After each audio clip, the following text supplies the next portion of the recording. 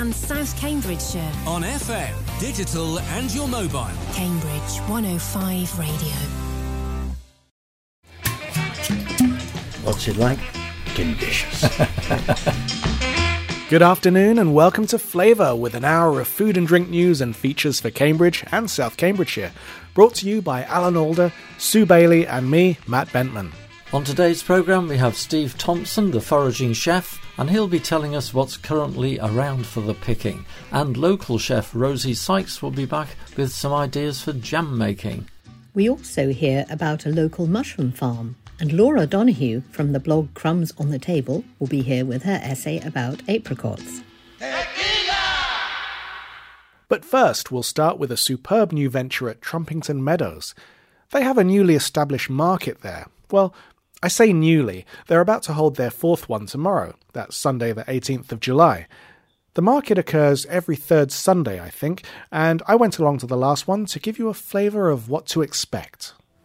A little bit of summer music in this beautiful weather. Só dança samba, vai, vai, vai, vai, vai. So hi, we're here today at the Trumpington Meadows Sunday Market. Only our third time doing it, so we're very excited to have everybody join us for music, food, basically all sorts of things that you can buy from a local trader. That's Karen. The Trumpington Market was put together by herself and Gillian, two residents of the relatively new Trumpington Meadows community. So it's all organised by a residents group, and we call ourselves the Trumpington Meadows Delivery and Action Group. Because it's hard when you first all move in, nobody knows anybody. So having open, friendly events like this is what it's all about, isn't it? Getting together and having a good time. And getting to know your neighbours and people in the community. I think it's a great way to meet people. And plenty of stall holders happy to be back in business and on a new market too. A lot of people are working from home, so when we have little pop-ups like this going on, they just want to nip down and grab a cake. It's nice to be back. Who doesn't love cake? Lots of local businesses, stall holders. It's been lovely. I have ice and sugar everywhere. I've started building brownie stacks now. It's gradually growing, and I think it's being well supported. Whether it be music or a bar. Food fans and music, so pop along. More importantly, lots of people are getting to know it now, because when it first started, not everyone knew. The local community, which I believe there's over 1,200 people who live in Trumpington, are starting to be more aware of it. It's the third Sunday of every month, and I think it's about giving something back to the community, and they're supporting us. For the whole market, that is. And 18 months of COVID rules meant that people were willing to celebrate even the smallest things. That's it. I mean, I had one guy, it was really sweet. He wanted to celebrate the fact that he could introduce 2 grandchildren into his bubble, and he wanted chocolate cheesecake to celebrate. And I thought that was just so sweet. In Karen's words... Well, we're just making it up as we go along, aren't we, really? But we're having a good time doing it, and that's what matters. I'm enjoying it. And I do like baking as well. But this is a market for everybody. You know, we'd love people to come from Cambridge or Trumpington. At the moment, we just advertise in Trumpington Meadows because that's where we live. Entertainment and great treats, and now alcohol, which is quite exciting. So that's a real push out the boat. But, you know, we've enjoyed it, haven't we? And I think it can happen again. A nice place to spend an afternoon in the sun with live music and live alcohol. And overlooking the whole market was a lady selling gin from a horse box. This was my baby. Yeah, this is... I'm an equestrian girl at heart. A horse box and gin just seemed the logical thing for me to do. Hi, I'm Hannah. I'm from the Beaufort Box, a mobile bar. We specialise in gin because that's my favourite tipple. We also have an inboard draft system, so we can offer kegged lager, craft beer from Wild Sky Brewing, spirits, whiskies, cocktails. We're pretty flexible. So we just hope we'll go from strength to strength, and we're expanding every time. And variety is the spice of life at Trumpington Meadows Market. We've got great cheese and pie man, and we've got a fish guy, and we've got... Yeah, you wouldn't believe what we've got here, so... Lots of pies and pasties from the cheese and pie man, like... Minty lamb, particularly nice. The game is always very popular, and that's venison, duck and pheasant.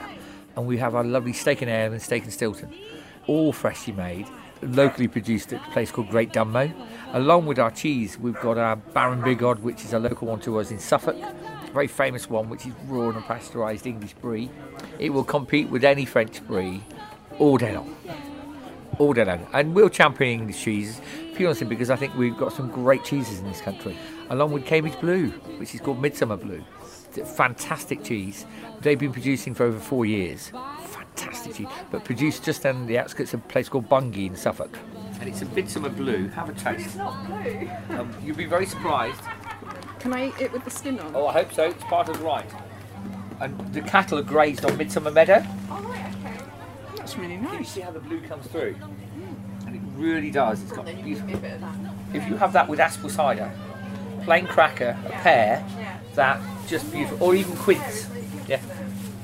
Oh, I can see now the blue. Yeah, It's in the middle. Yeah. You see that? Yeah. Look at the colour of it. That's how it should be. Cannot recommend it enough. In fact, we've actually sold out. So I'd love to recommend it, but we haven't left. But great cheese.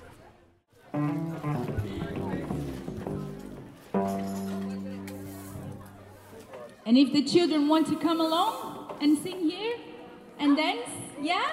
Would you like to? Let's dance. I will be ready. Look, I'm going to sing. Okay. 1, 2, 3, go.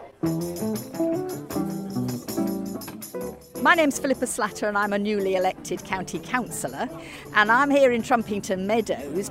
The organisers of this event have done a brilliant job in bringing together not just the food vans, which they've been doing for some time now, but we've actually got a farmer's market plus a craft market, because it's brilliant, isn't it? Don't you think? And I haven't had time to buy me fish yet, so do you think I could get and do that? Yes, loads. Go and get some. Good. Go and get some crab. Right. We got some crab. We got some scallops. Yeah, that's we're a bit there. posh. You know, it's an experience to come along and enjoy it and listen to some music at the same time. And I think the word has spread. So when we started the first market, we had 5 traders. And then the next one, we moved to about 15 to 20. So I think the word is spreading. And, there are traders and small businesses who have reached out to us and said, can we come and join your market? And we're happy to promote local businesses. So. And speaking of local businesses, checking out some more food stalls, I came to one called Nonna's Lab. Yeah, hi, I'm Roberto from Nonna's Lab. We are an Italian deli and we just opened less than a year ago. Nonna's Lab comes from the fact that Nonna means grandma in Italy. All the recipes we are using in our shop, they actually come from my mom and my grandma. And lab instead of kitchen, because we try to give something different to the customers that is not 100% traditional. Roberto told me that he'd been cooking since he was 16. He's 28 now. He left Italy, bringing his mother and grandmother's recipes to the UK to adapt them for the British market. 2 products that we have here today that I'm actually really proud of. The first one, of course, it's our homemade pasta. So we bring our semolina flour directly from the south of Italy. And the other thing, it's our focaccia pugliese. That is a focaccia different from all the other focaccias you can find around, because it's made with semolina instead of white flour, and also have some mashed potato into the dough that makes it softer inside and crispier outside. It's absolutely amazing. In fact, we are really, really happy because our customers, they really enjoy both of these products, and it couldn't make us happier than what we are already. This might be just a little bit of fun. Would you like to say anything to your mum and your grandmother in Italian? Ah. And I will include it in the program. Oh yeah, why not? Quindi sì, nonna e mamma, grazie veramente tanto per tutto quello che mi avete insegnato, perché sta andando benissimo e senza dubbio non ce l'ho per fatta, e spero state ascoltando anche voi questo podcast, e grazie di tutto. Thank you. I was a bit nervous. At a different stall, a lady was selling a variety of cakes, and the portions were big. Easily the biggest slice of millionaire shortbread that I have ever had, and it was from Cambridge Luxury Bakes. May I have one of these, since it's an emergency, clearly, may I have one of these chocolate orange millionaire shortbread, please? Ridiculous mashups, absurd portion size. Well, look, who wants a little portion of cake? No exactly, one. Yeah, no one. Don't. He's a bodybuilder. I think he has to train every week from Wiz Beach. I get a message on Instagram asking for like 4 or 5 cookie dough millionaires to be put aside for him. I think by the time he's got on the train, he's eaten 2 or 3 of them, and he shouts about them on Instagram, and he has vouched that they are the best millionaires he's ever tasted. Hi, I'm Debbie and I make macarons. My company's called Macarons by Kiwi Debs. I fill mine mainly with chocolate ganaches, so I flavour my chocolate. I put passion fruit in, mango, raspberry, salted caramel's another good one. Making cheesecakes is an awful lot easier. And that's Glynis from the CB21 Cheesecake Company. She and Debbie sometimes share a stall. But it goes quite well together, you see, because you've got the cheesecakes. If I bring the fudge and the Turkish Delight and the macarons, it just, calories on a stall. Sugar overload. Yeah, get your sugar kick here. Yeah. Sugar, fish, focaccia, scallops, jams, cakes, cookies, gin, cheese, beer, and plenty more being added with each successive Trumpington Sunday market. The best thing about all of this is the people we've met along the way. There's some really great other traders out there and customers. We've got a little following now. The people make it what it is. The market will just grow and grow. And get back into life again. I mean, that's what we've been missing. So, happy days. It's just nice, this market. It's got a nice feel to it. Yeah, it's real grassroots stuff. I mean, anybody can come, anybody can join us. You're welcome. É o samba rock, meu irmão.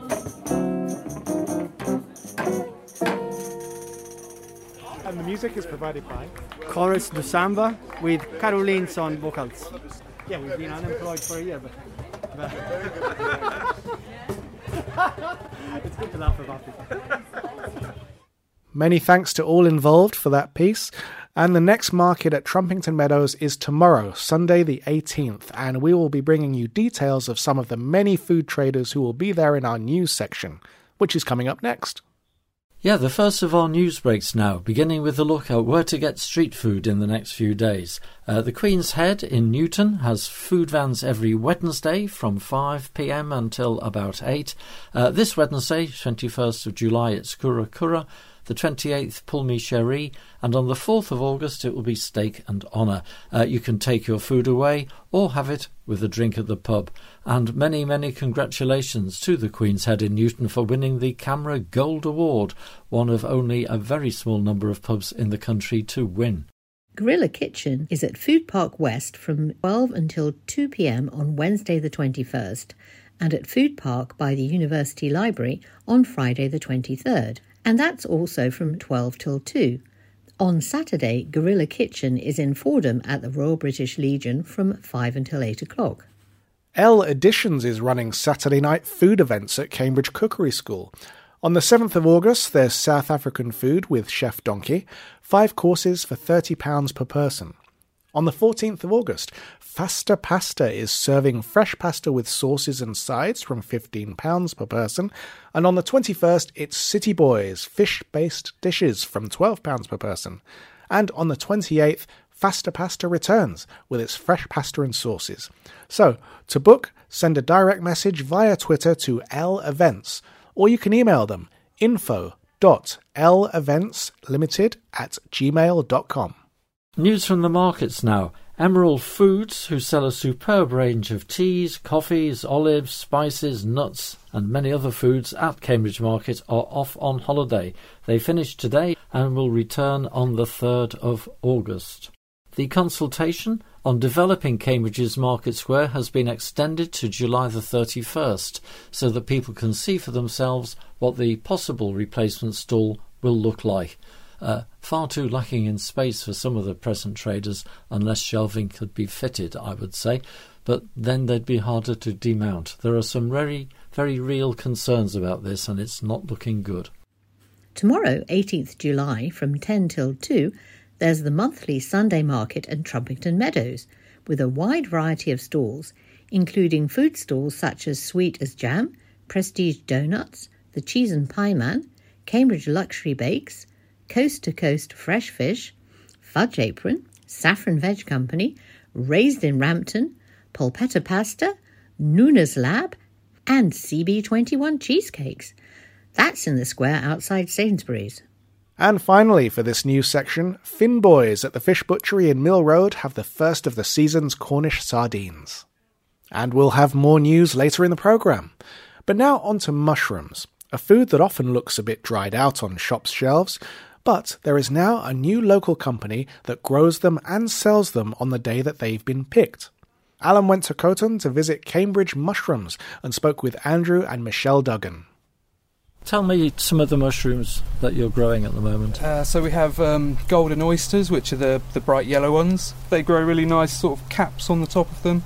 Then we have the tree oyster, which is a different type, and it varies from blue if it's quite cold to sort of paling out at like a silvery grey if it gets above 20 degrees. We have the shiitakes, which we grow on sustainably sourced oak wood as opposed to straw. You can grow them on straw, but in the wild they grow in oak, so we keep that. Enoki, we have the king oysters, which, you know, the big ones, they're really favoured by chefs. We have the white oysters, which are similar to the grey oysters, but they're a variety from Florida, so they're a mutated cousin of the silvery tree oysters, and they grow pure white, and they're really popular. Yeah. So how long have you been doing it then? 9 months to a year, I'd say. We've been growing them, actively selling them since February, yeah, and they're all over the country now pretty much. We dry them, and our dried packets go out everywhere, all the way up to Scotland and down to Devon and places. Gosh, so there's a real gap in the market. Yeah, there's a real good market for it.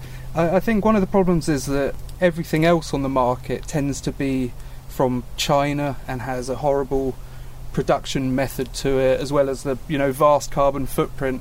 And by keeping it local, we can just minimise all of that while keeping the quality up compared to what you buy on a wholesale market. Well, are there many local businesses using your mushrooms, Andy?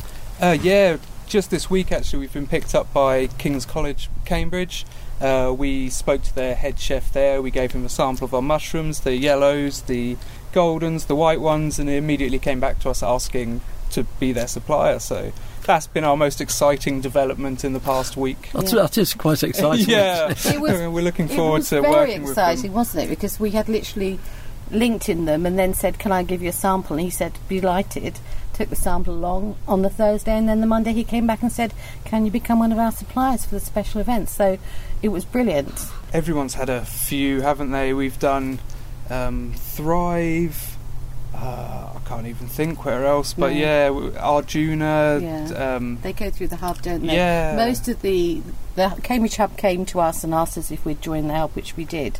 And initially we got a big response, didn't we? We had the Mickle House Cafe order some, and they ran that as their Sunday brunch special. And when I spoke to them, they said they'd sold out within the hour because they, you know, sounded delicious what they're doing with it. So they're getting around Cambridge, and when people get them, then I think they can't really let them go because there's no, you know, comparable thing out there on the market. Is that you can buy, you know, shiitakes or oysters from other companies, big supermarkets, say, but the quality massively declines, you know, the larger you go, like with any product. So the beauty with us is that the day we're delivering your mushrooms to you is the day we are harvesting those mushrooms, so you get the freshest mushrooms you can possibly have, instead of ones that have sat for a week, 2 weeks in a specially humidified room to keep them okay. And the same with the dried. The dried we harvest them as well. So if they're harvested the same day, then they get dehydrated the same day. So then they goes into the packaging the same day as well. So that's the way we do it, because that's how we work actually, isn't it, in that respect? I've always had a massive interest in them because of how good they are for the environment. They're delicious, and you can get so much food out of such a small space that they're, you know, amazing to feed the community, basically. Right. Why are they good for the environment? If you compare them to, say, you know, cattle farming, which we all know is quite damaging, then the amount of food that you can get in such a small space, as well as the fact that they're mainly grown in straw, which, you know, is a waste product. So from the waste we can just grow kilos and kilos of food for everyone. Really good quality mushrooms. So that's what your mushrooms grow on, straw? Yeah, we mix them with some sort of nutrition. At the minute I'm using organic oats, but it can be any grain really. So whatever grain is in abundance or is just used as a supplementary nutrition alongside the straw. You know, I have this picture of mushrooms growing in damp cellars, so is dark and moisture important? It depends on the type of mushroom, but for the ones that we grow, we try to replicate autumnal conditions basically. So we keep the humidity around 80% humidity. We keep the temperature around 15 degrees, and then once you bring them out into that fresh air, they just start fruiting, and they just come. And the fruit being the mushroom, what exactly. we call the mushroom. Yeah. Right. Okay. And yours isn't in a cellar, is it? No, we grow them in our special sheds. They're lined to keep the moisture in. Perfect environment for them. One of the sheds we run using sunlight to keep the vitamin D up in the mushrooms, because they're pretty much one of the only things in nature that contains vitamin D is mushrooms. So if you grow them in the sun, then they capture it and then you eat them and we get the vitamin D. Is there a difference in the taste between mushrooms that are grown in a shed and the sort of the wild I wouldn't say there's difference in taste. One of the differences actually is that because we're able to quality control ours, there's less nasty bits on something you harvest from the wild, because they're favoured by slugs and other insects. So anything you get from the wild, you tend to be cutting off like a bit of slug damage, which isn't that appealing. Where can people buy your mushrooms? We sell them online on our website, cambridgemushrooms.co.uk. Farmers markets. We have. Which farmers market do you go to? We have Impington, Clay Farm when that's up, Shelford, Linton or something. We have a few different ones that we vary throughout the month. What we're really waiting for is the Cambridge market licence. That's in the works at the minute, and then the Cambridge Food Hub. Yeah, there's lots of places. On the markets, you sell your fresh mushrooms, but do you sell the powdered mushrooms? We sell dried mushrooms, pickled mushrooms, grow your own mushroom kits, which are really easy, fun to do with kids. They seem to love them. They're 2 weeks and you've got some mushrooms. But yeah, we have a few different products, don't we? We have some dried risotto mixes and just different ideas in the works. One pot fresh garlic pots and all sorts. Yeah. And you've done all of this in 9 months? Yeah. I think one of the key things for us is the sustainability side. They're grown sustainably, so then we make sure that all of the packaging and everything reflects that same ethos. So if we have to use plastic, which we really don't like to use, then we make sure it's recyclable. So everything is made sure that there's minimal damage to the environment. We don't have any chemical runoff water because it's all natural. There's all of the mushrooms that are maybe a bit lacking quality for like a consumer, then I'll leave out for the bees to consume and things like this. So we basically just try and make it as sustainable. Well, that ticks about every box there is. Andrew and Michelle Duggan of Cambridge Mushrooms there. And you can get more details from their website and follow them on Instagram too. I've had some of their mushrooms and they are delicious. And one in particular, the golden cap, is actually quite unusual. It has the most wonderful tarragon flavour. It really is something special. I'm free.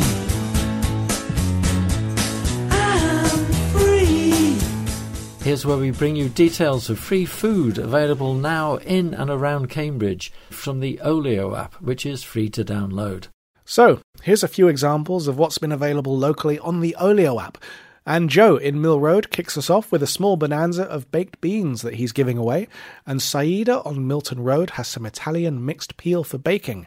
She'd like that to go quick because she's moving out and it's just sitting in her fridge. And finally, Stahl, who lives near King's Hedges, and he's an Olio food hero, I should add. He has a selection of Tesco mixed pastries to give away. Now, this includes multiple donuts with icing decorated with hundreds and thousands, maple and pecan pastries, those little Portuguese sweet custard tarts, croissants, and savoury cheese twists.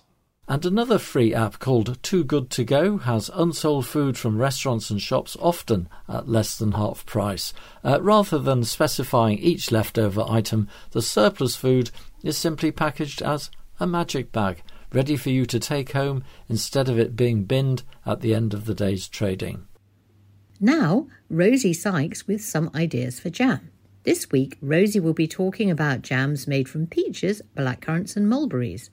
Some of the recipes involve adding leaves, and these are removed from jam at the end of the cooking process because the sugar makes them hard, though mint leaves are an exception to this. Rosie began by talking about peach jams. With peaches, I often would put a couple of the peach leaves in if I was making peach jam. Peach and raspberry is a lovely jam combination. The peach leaves, I think you probably know, they smell of almonds as well. So by using the leaves, you get a lovely sort of bit of almondy flavour in there. Peach and rose is lovely as well. I was lucky enough to get some mulberries last year, which make an absolute wonderful jam. Just very simply mulberries. I don't think you should put anything else with them, really. Blackcurrant leaves are really, really nice. They taste very lemony. But I've done blackcurrant and mint is rather nice. But with that, I did the big stem of mint while I was cooking it. And then I actually finely chopped some fresh mint and stirred it in just before I put it in the jars.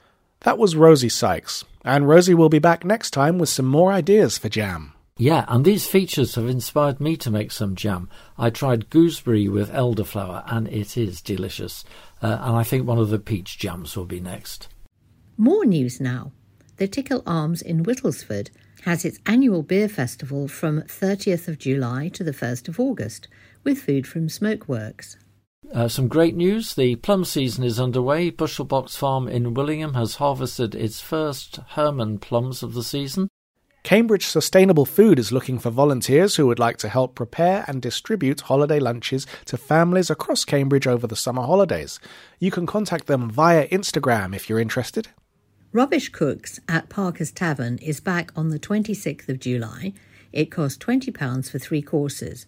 Book via email inquiries@parkerstavern.com.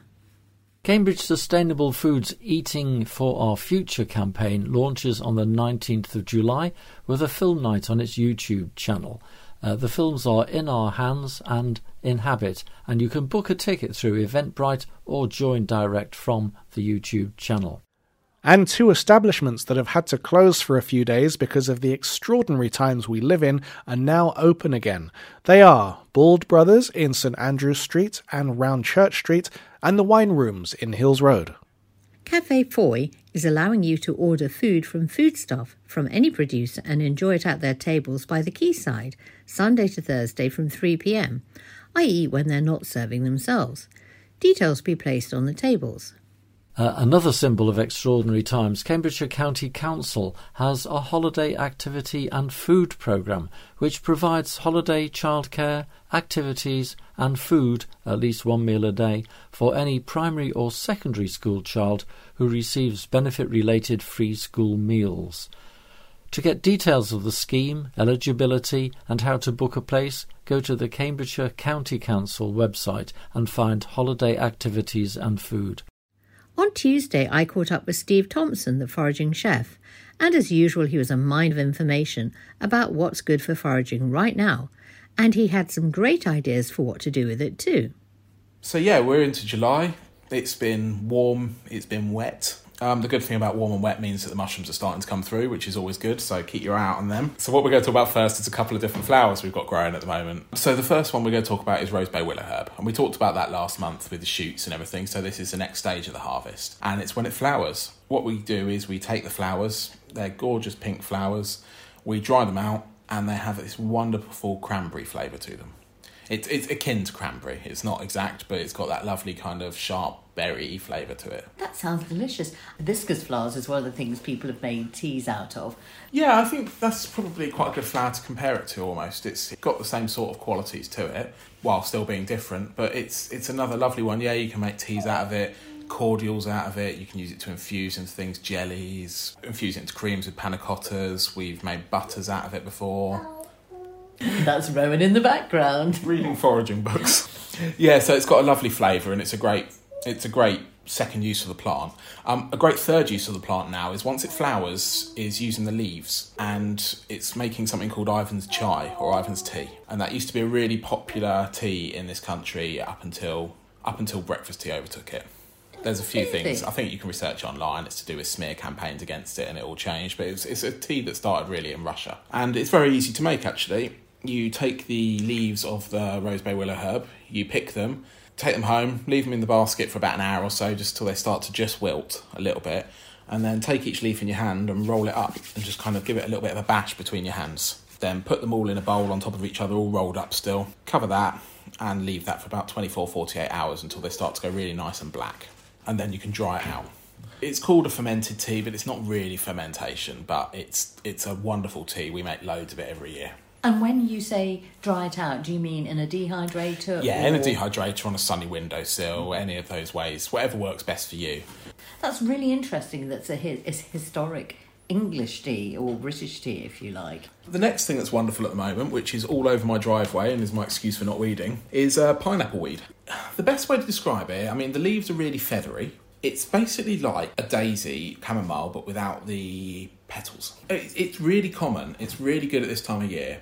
And it likes really harsh growing conditions. So it likes dry, really compacted, bad soil, basically. And so look in your cracks in your driveway and your pavements, on the edge of footpaths, on the edge of farmers' fields, you quite often get a lot. Like all around those sort of kind of more barren-y areas that aren't looked after as well. It's quite low growing, isn't it? It is. It's really low growing. Yeah, it doesn't get up more than about 6 inches off the floor. It quite often grows with chamomile and things like that. There's nothing really you can confuse it with.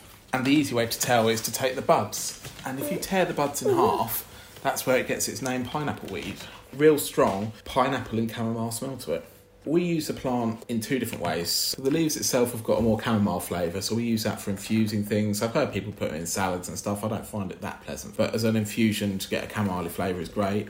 Or we take the bud heads and we tear them up and we use them, so we can either use them fresh to infuse. Like if you look on my page, there's a recipe for pineapple weed and red clover iced tea, which is lovely. The main thing that we do with it is we infuse it into vinegar and we use it to make our jalapeno and pineapple weed relish. Your green relish, really nice. That's our main use of pineapple weed, but there is so many other uses for it and it's a really versatile little flower. The next thing we're going to pick this afternoon again, isn't it? Because we've been picking them earlier in the week, is green walnuts. So it's a really good time to get to the walnuts before the squirrels do. Well, now's a good sort of time. I mean, anywhere really from the end of May onwards, but depending on the seasons. But I found it's been a bit later this year. But first of all, we'll talk about pickling them. And the trick for that is to make sure you can get a needle straight the way through.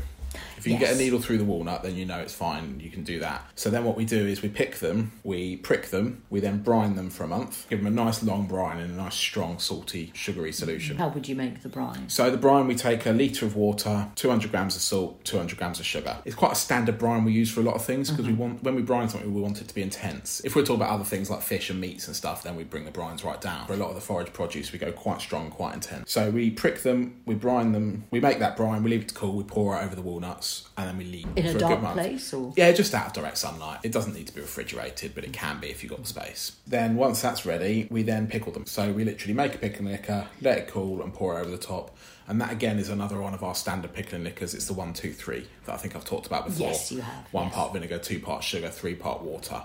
It's basically, we do it like that because it's the least acidic that you can do to still preserve. So it just falls below the 4.6 pH, that makes things. So, but that gives it a lovely flavour, and then we leave at least until Christmas. So it's a nice sort of summer planning for Christmas thing to do. Even better for a year and then make stuff out of them. And then simply, the easiest way to make the walnut ketchup, which we quite often do at the end, it's one of my favourite things, so I can have it on everything, is we literally take the pickling liquor and the walnuts and we put them into a pan, we cook it down a little bit, bring it up to the boil, and just let it simmer. We don't want to lose too much of that liquid, and then we blend it. That is it. It's that simple. But it's time. It takes time. If you collect them now, you get it going. The actual processes itself, as I say, is really, ideally, you want to be making walnut ketchup with your last year's walnuts. A couple of months will do. If you want to give it a try sooner, maybe pick 2 lots, maybe do some sooner so you've got a little bit to try, and then leave the other ones round. I've never had a go at doing it, but every year I think about it, then the squirrels get there first. Oh, they always do, yeah. The other thing, though, that's nice and easy, if the shells started to form a little bit, don't worry, as long as you think you can still get a knife through them. Nocino is your friend. Nocino? Yes, it's an Italian walnut liqueur, and it's very nice. Obviously, it goes without saying it has got a nutty flavour to it, but it's not got the kind of rich roasted nut flavour that you would get if you were using wet walnuts. Because we're using the green walnuts, it's got a much more kind of bittersweet, nutty, almost on the edge. I don't think spicy is quite the right word, but it's got kind of almost a mentholy quality to it. It's not spicy, it's not mentholy, but it really has that kick to it. Yeah, it's really easy to make. Again, literally chop up your green walnuts, cover them in vodka. I put a couple of spoons of brown sugar in mine as well. And then if you want to add any spices, you can. What spices would you add if you're going to? Well, what we're going to go on to next. There's a couple of lovely wild seeds that we've got growing around here at the moment.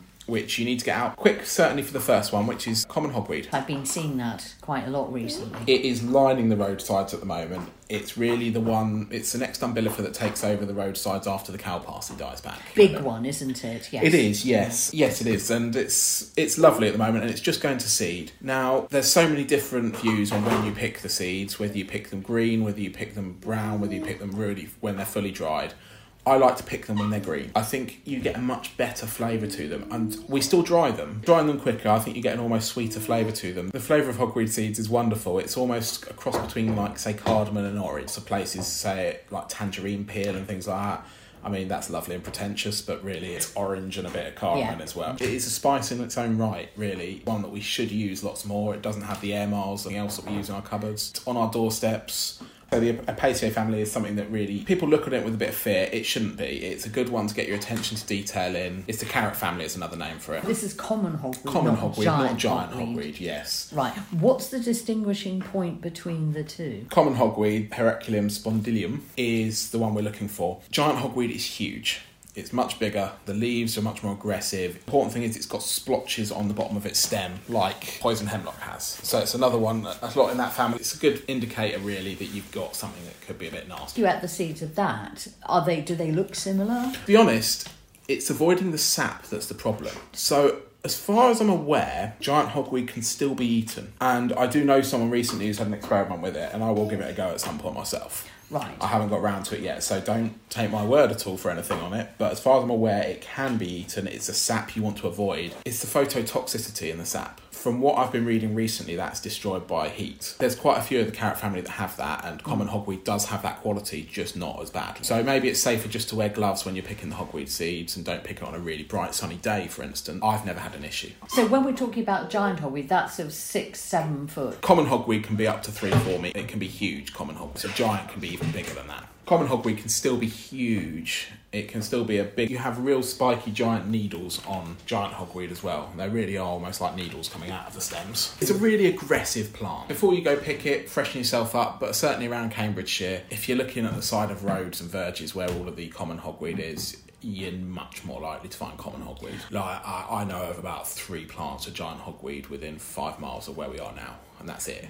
Whereas you're looking at thousands of plants of common hogweed. The last seed that we'll talk about as well, which is another lovely spice that we'll put in on oregano, Alexander seeds. And they're another part of the Apiaceae carrot family.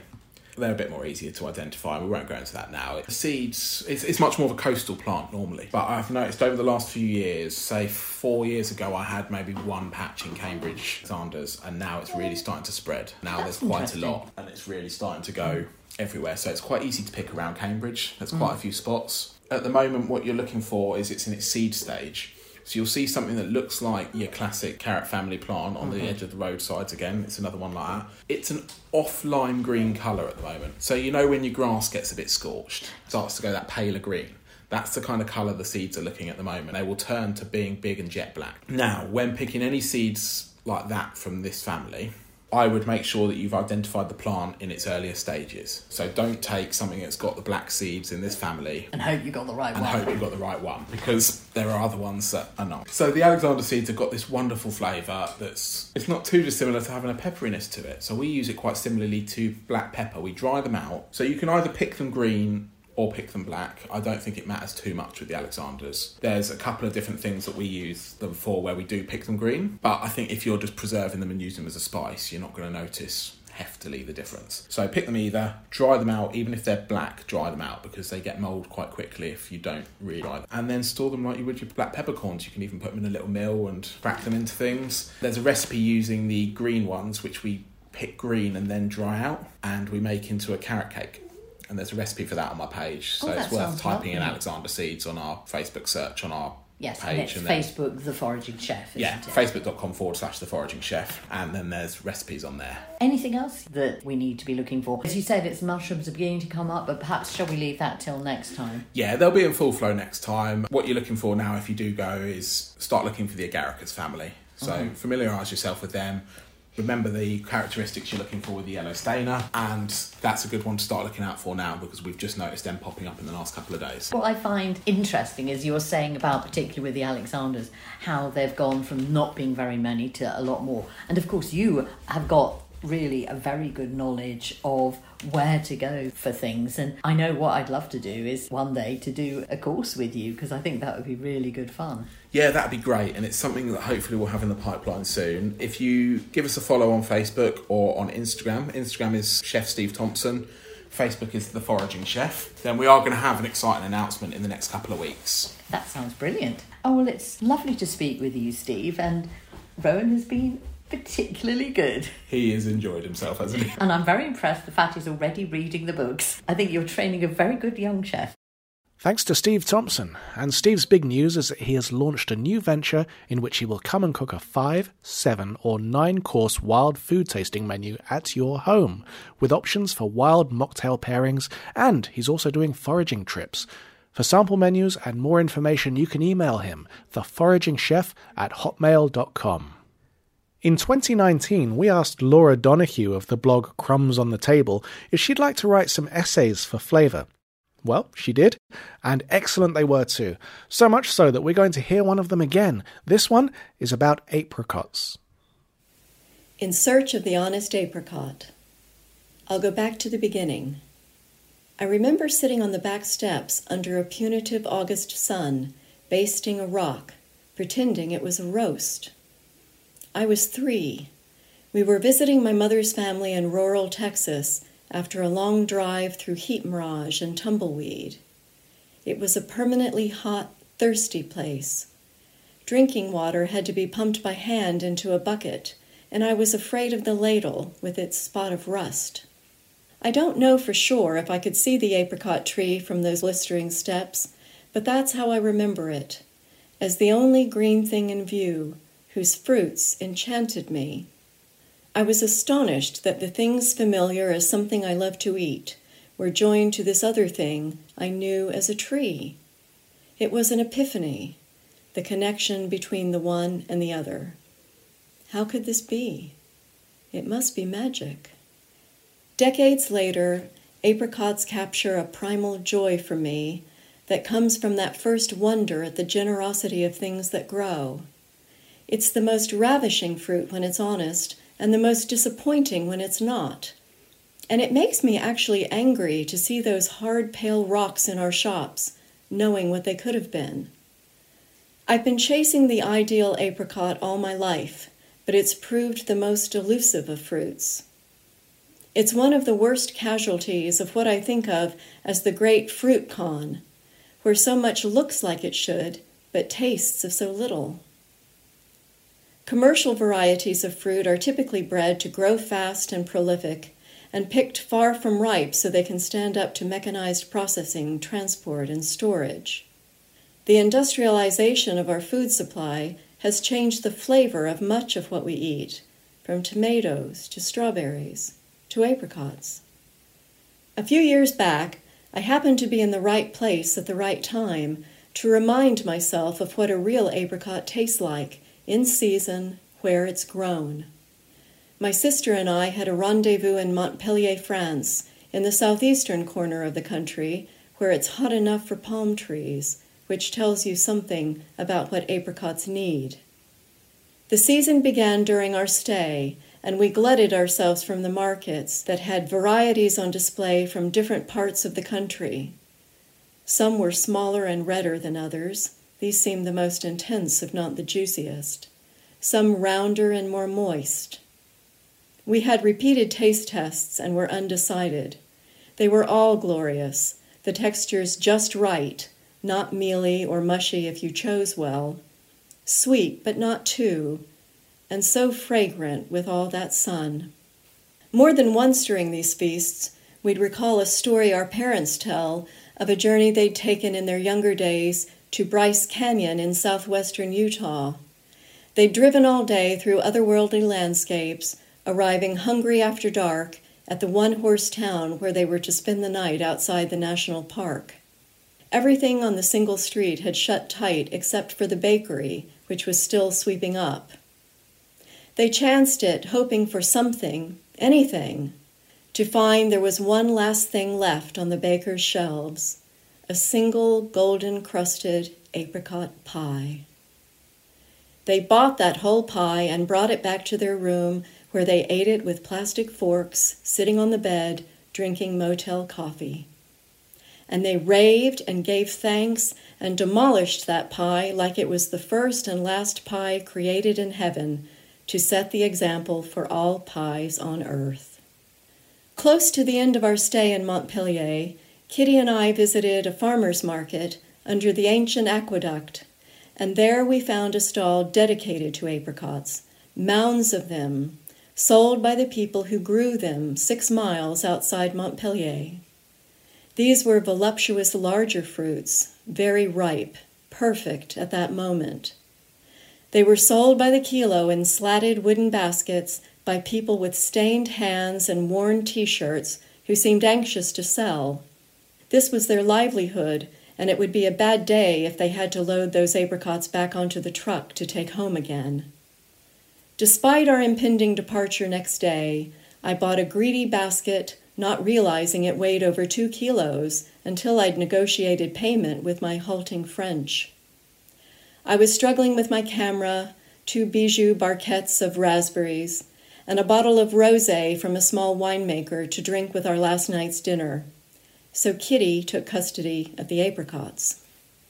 We ended up walking for another few hours in the beating sun, having stumbled across a food festival in the park with white-hatted chefs displaying their wares under white tents to gentlemen in summer suits and ladies in pretty frocks.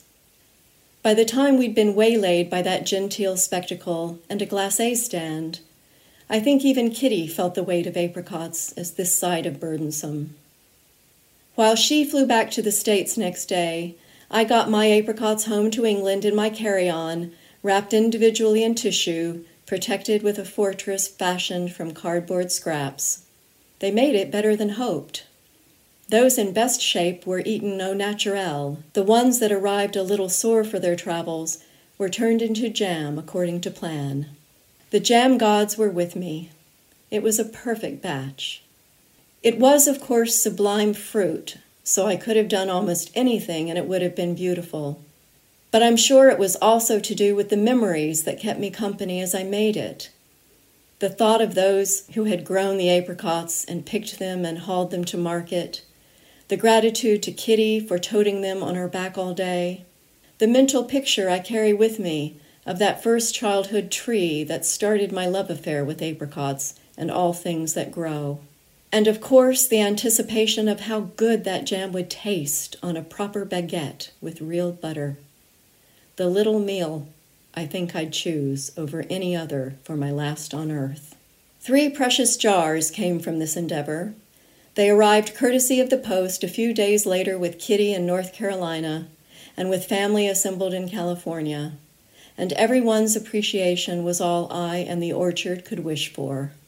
That encounter in Montpellier brought me so close to the apricot, but I never did find the trees. I left France yearning to see the fruits growing again and vowed someday to go back and look for them. So imagine my astonishment when, quite by accident, I discovered one more recent summer right here in rural Cambridgeshire, a small family fruit farm that grows apricots virtually in my own backyard. I'd gone to Willingham, north of Cambridge City, on a search for the Manning family farm, where I'd been told I could find heritage variety plums. When I walked through the doors of the Bushel Box Farm shop, the unmistakable perfume of ripe apricots stopped me in my tracks. There they were in full, proud view. And yes, they were grown right there on the farm, along with the plums. I couldn't believe my eyes. I bought 6 varieties of plum that day, and almost every apricot they had on display, my conscience just stopping me from taking the lot so other people could have some too and spread the word.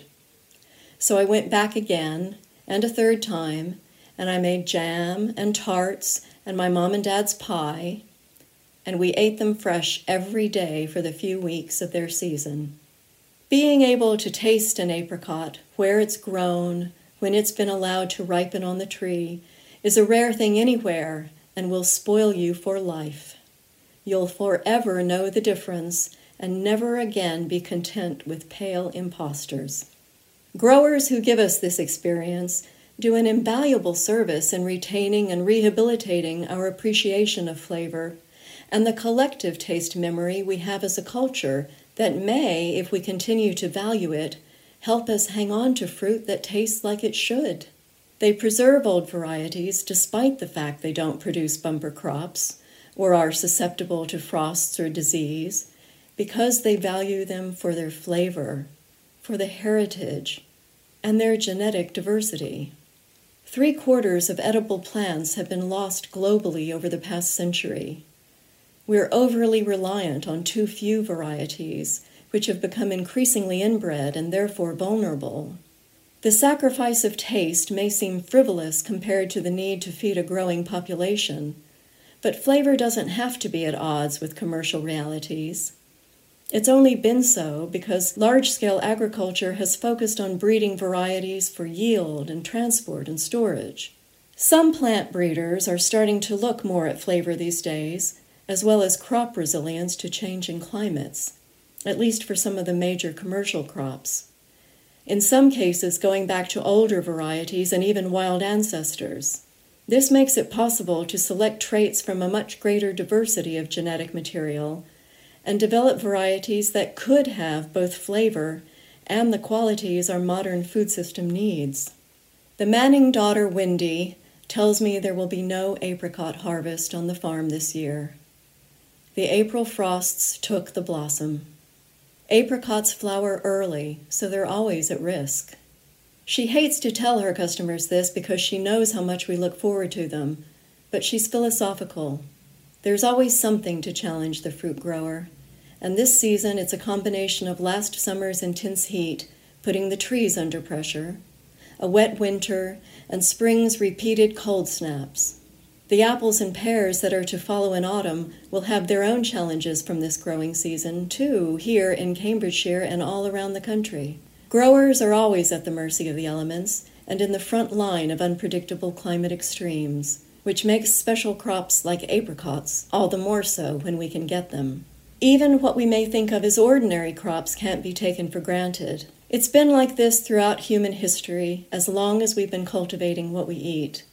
And yet, as we know, we're entering a new age of climate uncertainty and are told to expect more of these extremes. Maybe the fact apricots can be grown in Cambridgeshire at all is partly down to these changes. I've found my apricot trees at last, and I see them as part of our fragile environment, which is so dependent on us, as we are on it. The magic of things that grow seems even more miraculous when we think of how rare it is that we get to experience eating something with this kind of honesty, this immediacy. If you visit Windy and Willingham this summer, you can find a selection of beautiful plums, though their harvest is patchy this year too. Some varieties producing as usual, some not so much. The varieties change every week as some peak and some go over and some come in. Get to know everyone you can. And next year, maybe, hopefully, there will be apricots again. That was Laura Donohue. And what Laura said about the apricots and plums at Bushel Box Farm in 2019 is true this year too. There will be no apricots, and some of the varieties of plum were affected too by the cold spring weather. However, they grow over 30 varieties and plenty have made it through. The first, called Herman, went on sale this week. Bushel Box Farm is in Station Road in Willingham, and Laura's excellent blog is Crumbs on the Table.